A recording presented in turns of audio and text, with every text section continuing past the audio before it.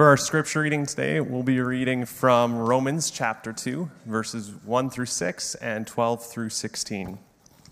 You therefore have no excuse, you who pass judgment on someone else. For at whatever point you judge another, you are condemning yourself, because you who pass judgment do the same things.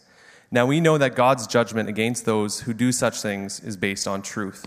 So when you, a mere human being, pass judgment on them and yet do the same things, do you think you'll escape God's judgment? Or do you show contempt for the riches of his kindness, forbearance, and patience, not realizing that God's kindness is intended to lead you to repentance?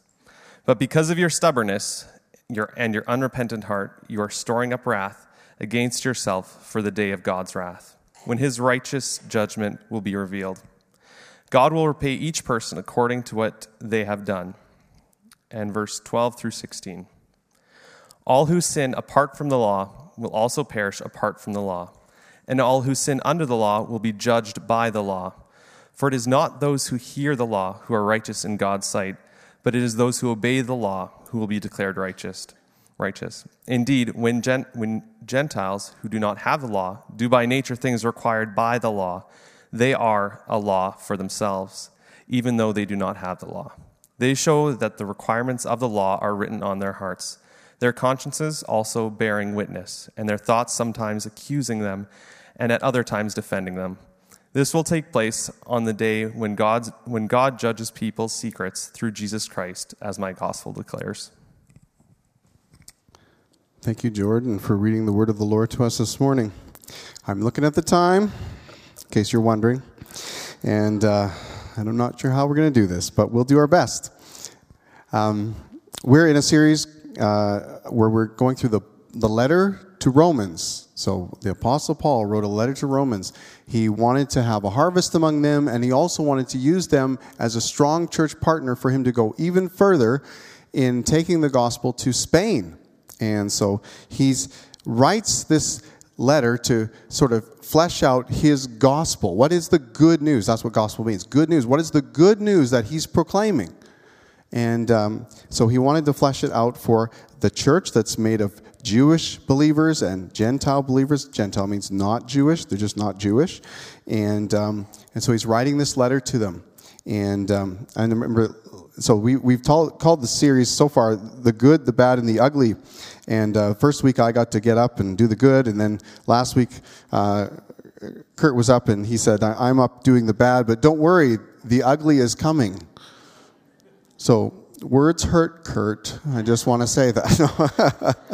So here I am. It's the week where it's the ugly week for me. What do we mean by the good and the bad and the ugly? Well, we're trying to talk a little bit about, again, and Paul's talking to them. He's talking to Jewish people who had a long religious tradition, Gentile people who are sort of new to this teaching about Jesus, and even talking about the people they hope to reach someday. In some of the translations, it refers to some of the people who are out there in Spain, as the barbarians, or they're the uncivilized, right? And that was actually in the Roman world, that was common to think of, those who were in Spain, or even the Gauls in France, or the Germanic tribes up in Germany, and especially the English, or whoever they were in England at the time, the Angles or the Sacs, barbarians compared to the civilized Romans, right? Oh, for sure, says someone, right? So he's saying, I'm obligated to all of these groups.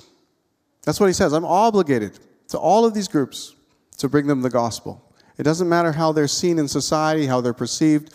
I'm obligated to all of them to bring them the gospel, this good news. And what is the gospel about? It's about how you can become righteous in God's sight. Now, righteous is a word it's better translated right with God, right? How to become right with God. And that's what the gospel is about. It's saying, how do we become right with God? In chapter 1, Paul says this, I'm not ashamed of the gospel, I'm not ashamed of this good news, because it's the power of God that brings salvation to everyone who believes. First for the Jew, then to the Gentile.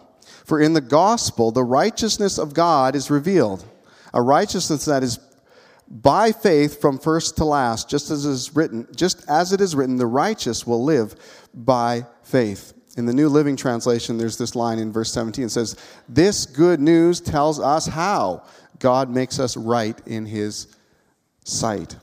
How can we be made right in this sight? And the first 3 chapters, it's interesting to try to take a letter in chunks like we're doing, because you can get it really out of context, right? You read a chunk and you go, well, that's what this whole letter is about. Well, that's not. It's a longer thing. And especially chapters 1 through 3, you probably shouldn't just read 1 by itself or 2 by itself or 3 by itself. It's a continuous thought, chapters 1 through 3. So if you want to get the continuous argument, and so it's even hard for us as guys who are communicating this to go, oh, wow, you've given me a chunk. I have a chunk to speak on, but I really want to go all the way to the end of chapter 3, because that's where the full explanation of the thought is revealed. But I'm going to try not to steal too much from Kurt, who's coming back next week to do more out of chapter 3. But Paul is laying out a legal case. He's laying out a legal case, like a prosecutor. He's basically saying, come to court, or you've been summoned to court. And it's almost like his listeners are going, oh, summoned to court. Why? Is someone on trial? And they come and they go, I wonder who's on trial. And it's like, I'm going to just lay it out this way. I heard it through someone else laying it out this way. I think it's very helpful. It's like there's 3 groups coming to court. And the first group is the wicked.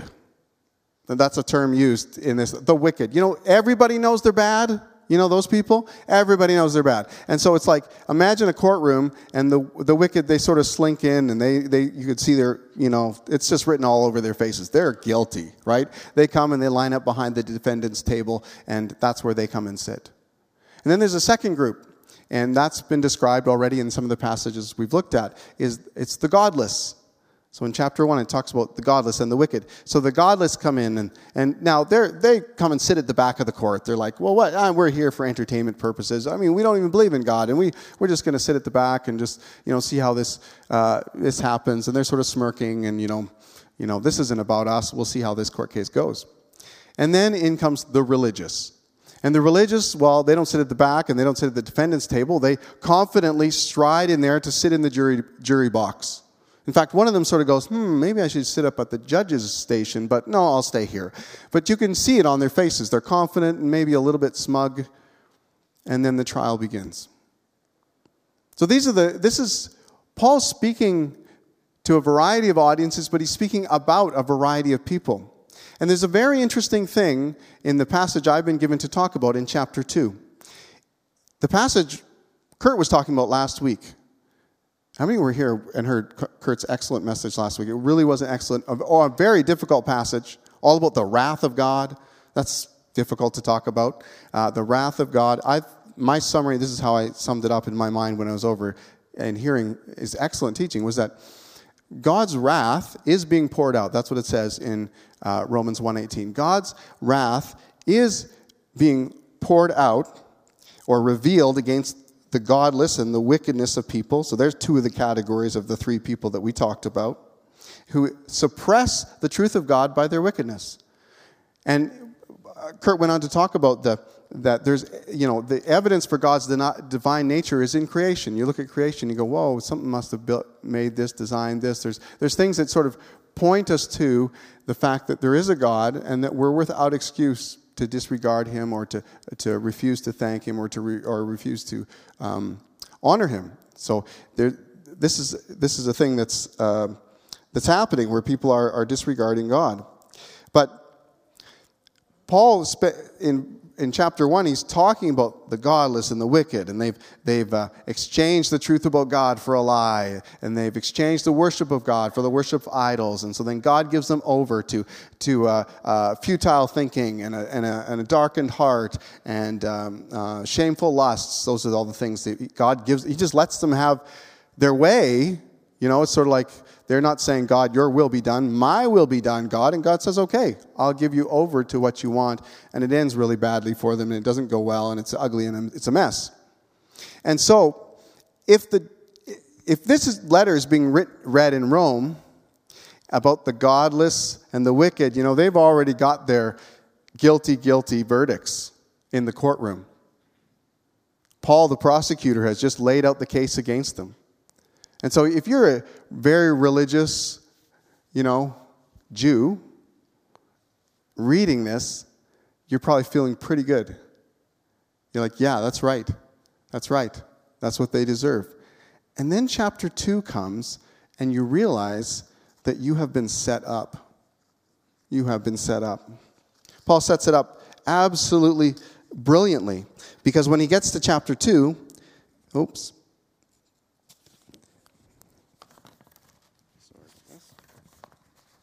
this is what he begins with. He says, okay, let me give you another little thing that helps you. In chapter 1, he talks about they, the godless, the wicked, they. He's talking about other people. Then in chapter 2, he switches from they to you. It gets really personal. He says, you, therefore, religious types, have no excuse. You who pass judgment on someone else, at whatever point you judge another, you are condemning yourself, because you who pass judgment do the same things. Now we know that God's judgment against those who do such things is based on truth. So when you, a mere human, pass judgment on them and yet do the same things, do you think that you will escape God's judgment? So, I painted the picture. Here the jury box is full of religious people thinking, we've come to pass judgment. And they go, wait a second, we're guilty too? Paul is saying that we are also under God's judgment. And verse 4 tells what this reveals about them. It says, or do you show contempt for the riches of his kindness, forbearance and patience, not realizing that God's kindness is intended to lead you to repentance? He's saying, when you look at others, the godless and the wicked in this category, just using the terminology Paul used, when you look that way and you say, that's right, they deserve judgment, but you fail to see that you yourself are also guilty before God and also deserving of judgment, you are showing contempt for God's kindness. You're showing contempt for God's kindness in your life. So here's this is where chapter 3 is going to go. We'll hear more of it in chapter 3. But basically, the summary at the end of all of this is that we're all guilty. We're all deserving of judgment. And have you ever been at that place where it's like, you're not right with someone? And we were talking about being right with God. But have you experienced that interpersonally, like with human relationships? You just know you're not right with that person. And maybe in your experience, you knew it was your fault. And you feel so bad. You see them and you wish there's something you could do. And how can I ever make this right? Or how could I ever work this out? But you realize there's nothing you can do. And it's just such an awful feeling inside that you say, our relationship's not good and I don't know how to fix it and I'm pretty sure I can't fix it. It's an awful experience. But that is the human condition with God. Is that we are not right with God. We aren't right with God. Our sin, humanity's rebellion against God. We have a sin nature that it's natural for us to be self-seeking. And so, we're not right with God. Now, we do everything to avoid this. It's funny because you're reading, even as I was reading Paul in the first parts of Romans, it's like he's going at great lengths to say that we're under the judgment of God, the wrath of God. We're not right with God. He's saying it again and again and again. It's like, Paul, can't you get onto some sunnier topics? Can't you get onto the good stuff? And it's like, and the reason I believe that he doesn't get onto the good stuff is because we reject this. We push back against this. We try to avoid this at all costs. I was reading just a little bit of an article, and it was about this professor at Boston College. Just read it real quick.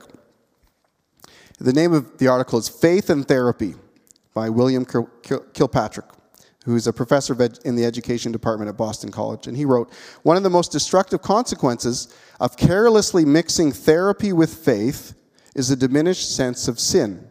So just follow what he's saying. The best evidence that this has already happened in the Catholic Church, I think he is maybe a Catholic, is the tremendous drop-off in the practice of confession of the last 30 years. When we couple this with the nearly 100% communion turnout in most parishes, we have to conclude that most parishioners don't have a strong consciousness of sin. So they're not going to confession anymore, but they're all coming to Mass, right? Which normally you don't go to Mass if you've got sin. You need to deal with it, that sort of thing.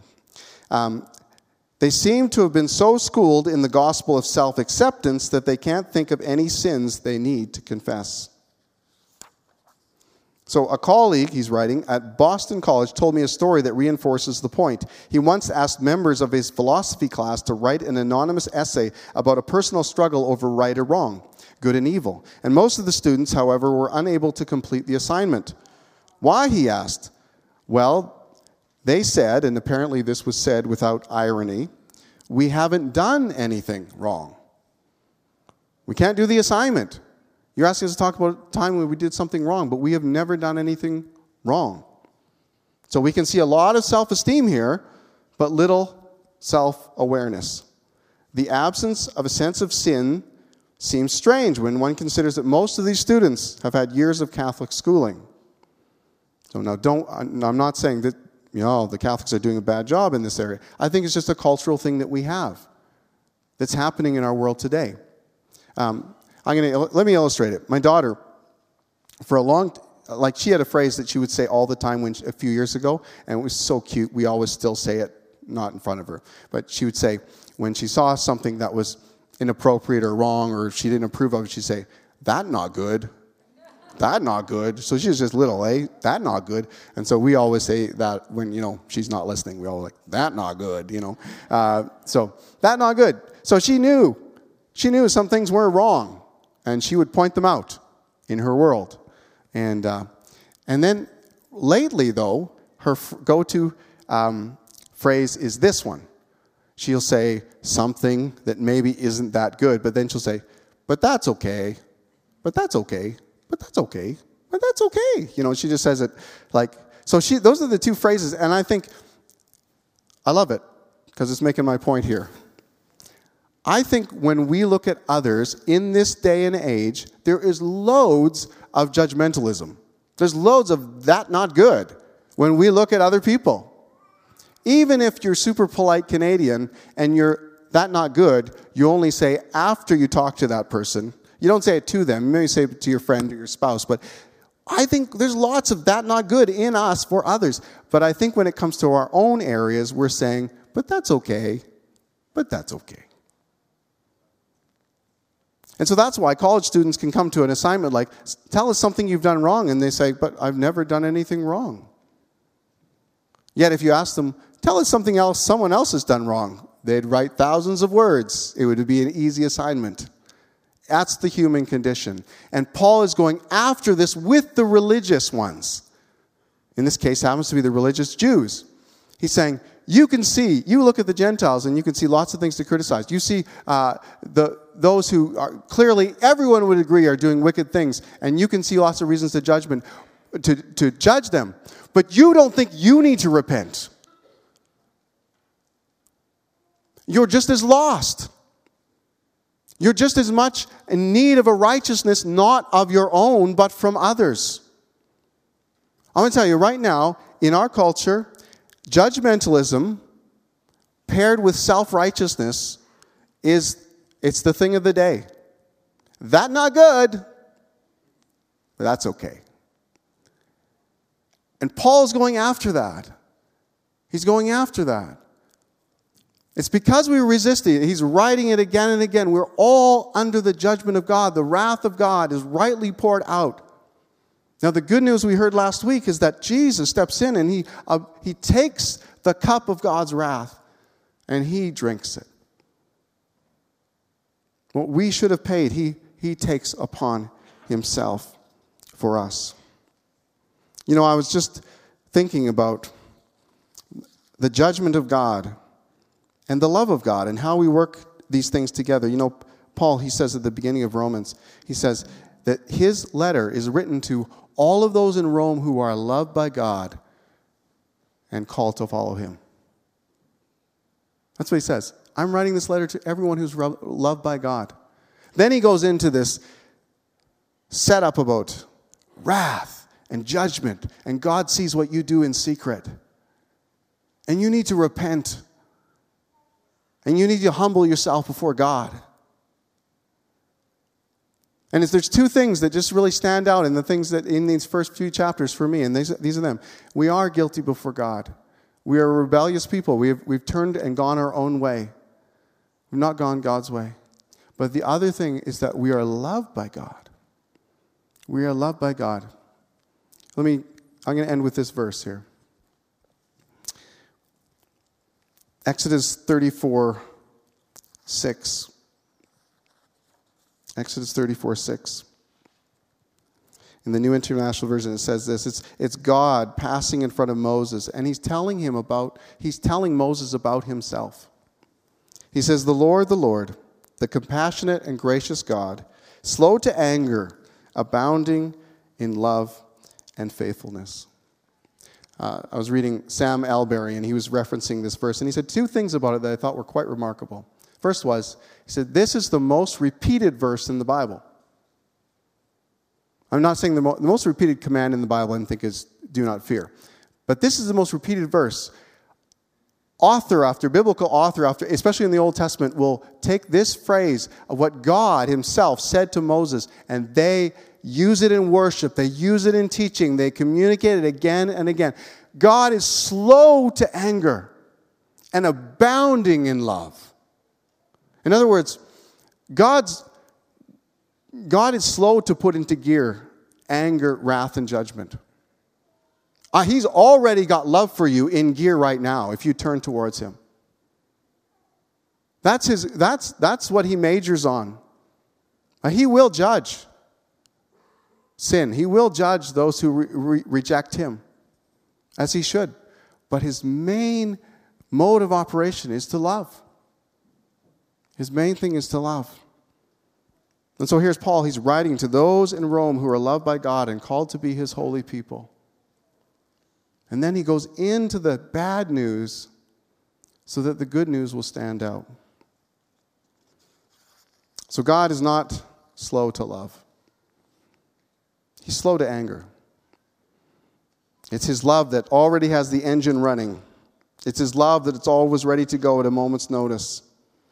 In contrast, his anger, it has to be worked up over time.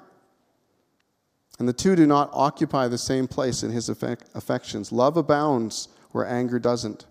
It is love he possesses in boundless measure, not anger. And his love is on display in our lives by his patience. And so when Paul says, the kindness of God, the point of it is, his kindness and his patience, both of those things he says in that one verse, are meant to lead you to repentance. You know, if you stood up today and you just said, well, I don't believe in God, and if he's real, he should just strike me down right now. Oh, he didn't. He's not real. I'm going to tell you, you can't exhaust the patience of God like that. He is patient with you. He's wanting you to come to repentance. He's wanting you to recognize that you're not right with God, but you could be made right with God. And the means to be made right with God, he supplied. God saw us in our helplessness. We couldn't live up to God's perfect standard because of our sin nature, because of our self-seeking, because of making our world all about ourselves, because of judging our neighbor with one measurement and then letting ourselves off with another measurement. And so in his mercy, he sends Jesus. And Jesus takes our place. He lives a perfect, obedient life, which we couldn't do. He dies a sacrificial death on the cross in our place. He takes the blame and the shame of your sin and my sin on himself so that we can have an exchange. In exchange, that we can have the righteousness of God, the right standing with God. Not only that we can become the righteousness of God. So that we're not clothed in our failure, our sin, our selfishness. when we stand before a holy, perfect God. We're actually clothed in the righteousness of Jesus Christ. That's the mercy of God for each one of us who is under judgment, who's been found guilty in the courtroom. It's the judge himself who takes off his robe and steps down from his place behind the bench and says, "You've done the crime, but I'll take the punishment." And all we're asked to do is to trust him, believe in him, trust him with our lives. We aren't asked to do there isn't a whole litany of things that must be done to earn that. There's no litany that would ever work. We could never, by our works, be right with God. But it's faith that God is looking for. He's faith. It's people who believe in him. And now we're trusting him. And we need his forgiveness. We need his leadership. And we're calling out for it in repentance. God, forgive me. I am a sinner. And I need you to save me. Would you stand with me this morning?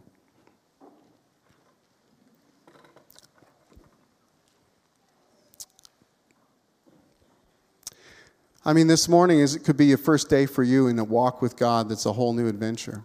Maybe you're here and you're saying, I am, this resonates. I mean, if it's resonating, it's the Holy Spirit speaking to you. I think in the natural, we'll totally resist this message. We'll resist that I'm guilty before God. We'll resist that we need the forgiveness of God or his leadership in our lives. We'll resist that in the natural. But if this is resonating with you this morning, then God is at work in you. And you better not miss the moment of what he's doing. So I just advise you right now, if you're right there and you're saying, I recognize I am guilty before God. My mode of operation is self-seeking.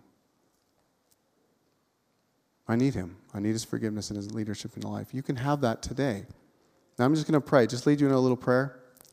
But it's not the little prayer that has the power. It's your heart repentant before God. Say, God, I need you. I'm a sinner, and I need you to come along and bring forgiveness to what I've done, and I need you to lead me in the future as well. Let's pray.